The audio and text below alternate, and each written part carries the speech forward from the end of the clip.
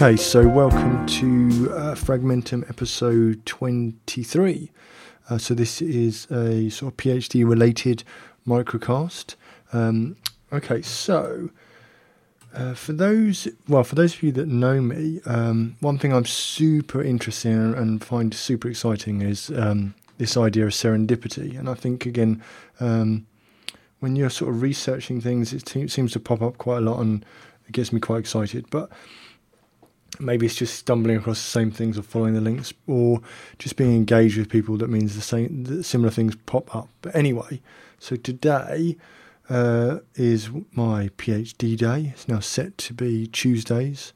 So basically I came in this morning and basically, had a major freak out. That's trying to actually do something. The problem is when you're kind of pressured to write some stuff which I've got to do at this point, I actually find that quite debilitating. And it turns out that the ideas and things are not really flowing, and also I struggle with writing actually quite a bit more and more, I've realised. And what happens then is those ideas get really frustratedly twisted between my head and trying to get it out on the keyboard. So I don't find it easy. And also it's the fact that often the ideas that I'm trying to think about tend to be a culmination of just sort of moments where things suddenly click together, and I just need to be able to record them down in some capacity in note form. So I've actually started having what do they call them? The index cards. I have a stack of index cards at work that I sort of scribble on, and I try and turn that into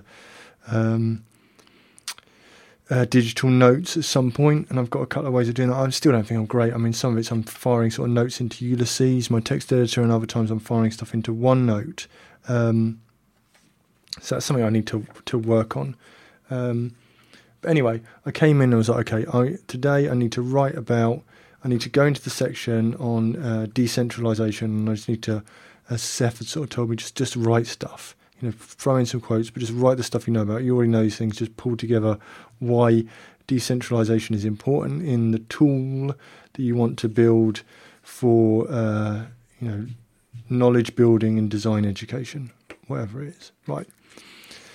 So that was cool. So I eventually sort of got to started putting together this thing around the fact that, the internet is decentralized, and that the World Wide Web uses the internet and has always been decentralized, and it was connected with the information age, and this idea of creating a knowledge-based society. I found another book called that I want to pull in, which is the rise of network society, and that the web then had been seen as this utopian distribution system.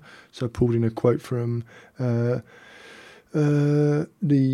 Adrian Shaughnessy in a book called Distributed. I had a quick flick through Software Takes Command by Lev Manovich, and I was also trying to look at an article, a relook at the article in Offscreen that Errol Balkan had done on this kind of stuff. So I kind of was realising that actually it's this idea of the utopian web grew out of the decentralised internet, the decentralised web, but of course and I got a couple of quotes there from Sir Tim Berners-Lee, what was a rich selection of blogs and websites being compressed under the powerful weight of a few dominant platforms.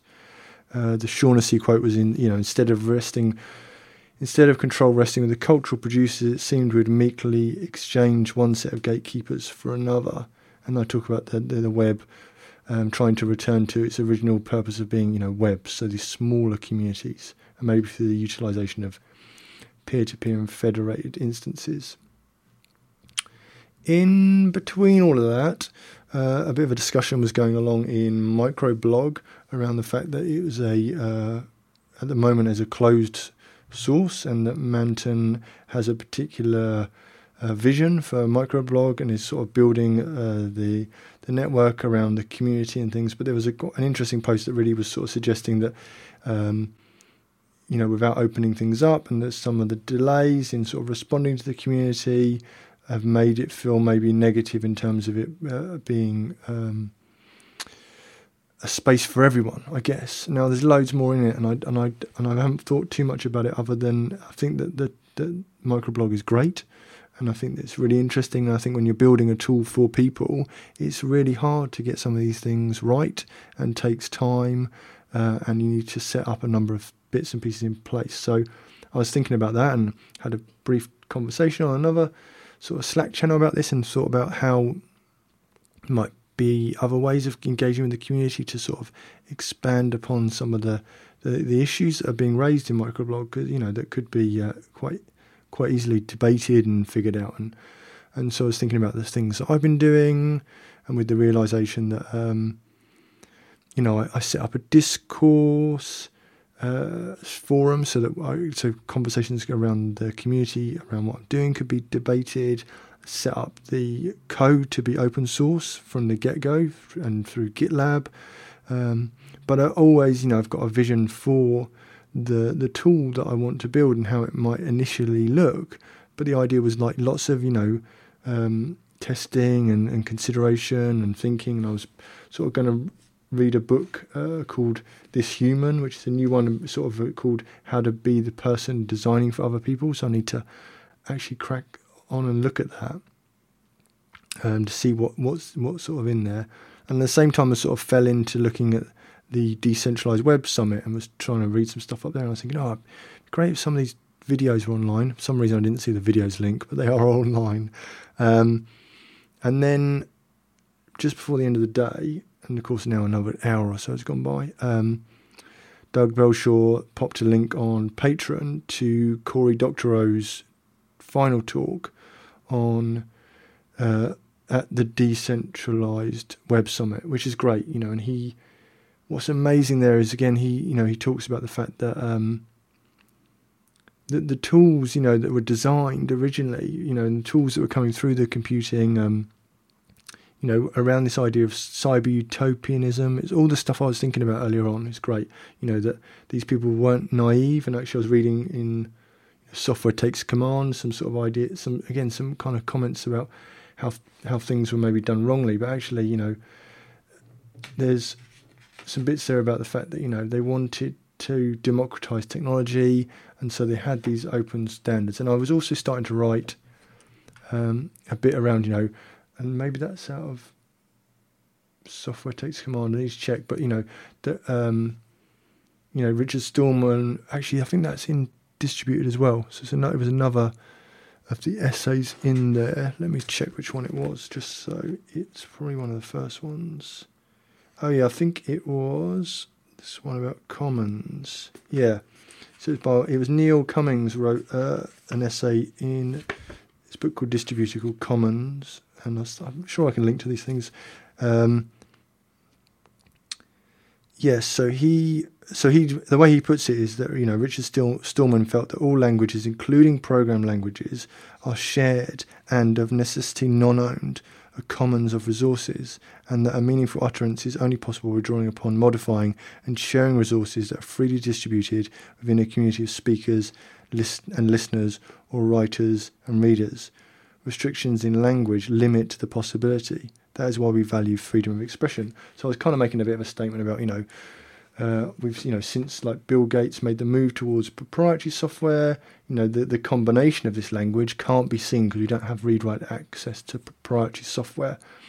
So that was cool. And then the Cory Doctorow sort of talk really goes on to look at that and thinking about how, we need to be able to hack and adapt tools and to not think about finished products and to allow people to edit them. And it's kind of made me think again about what I want to do and how I can make the product that I want to build adaptable, hackable, etc.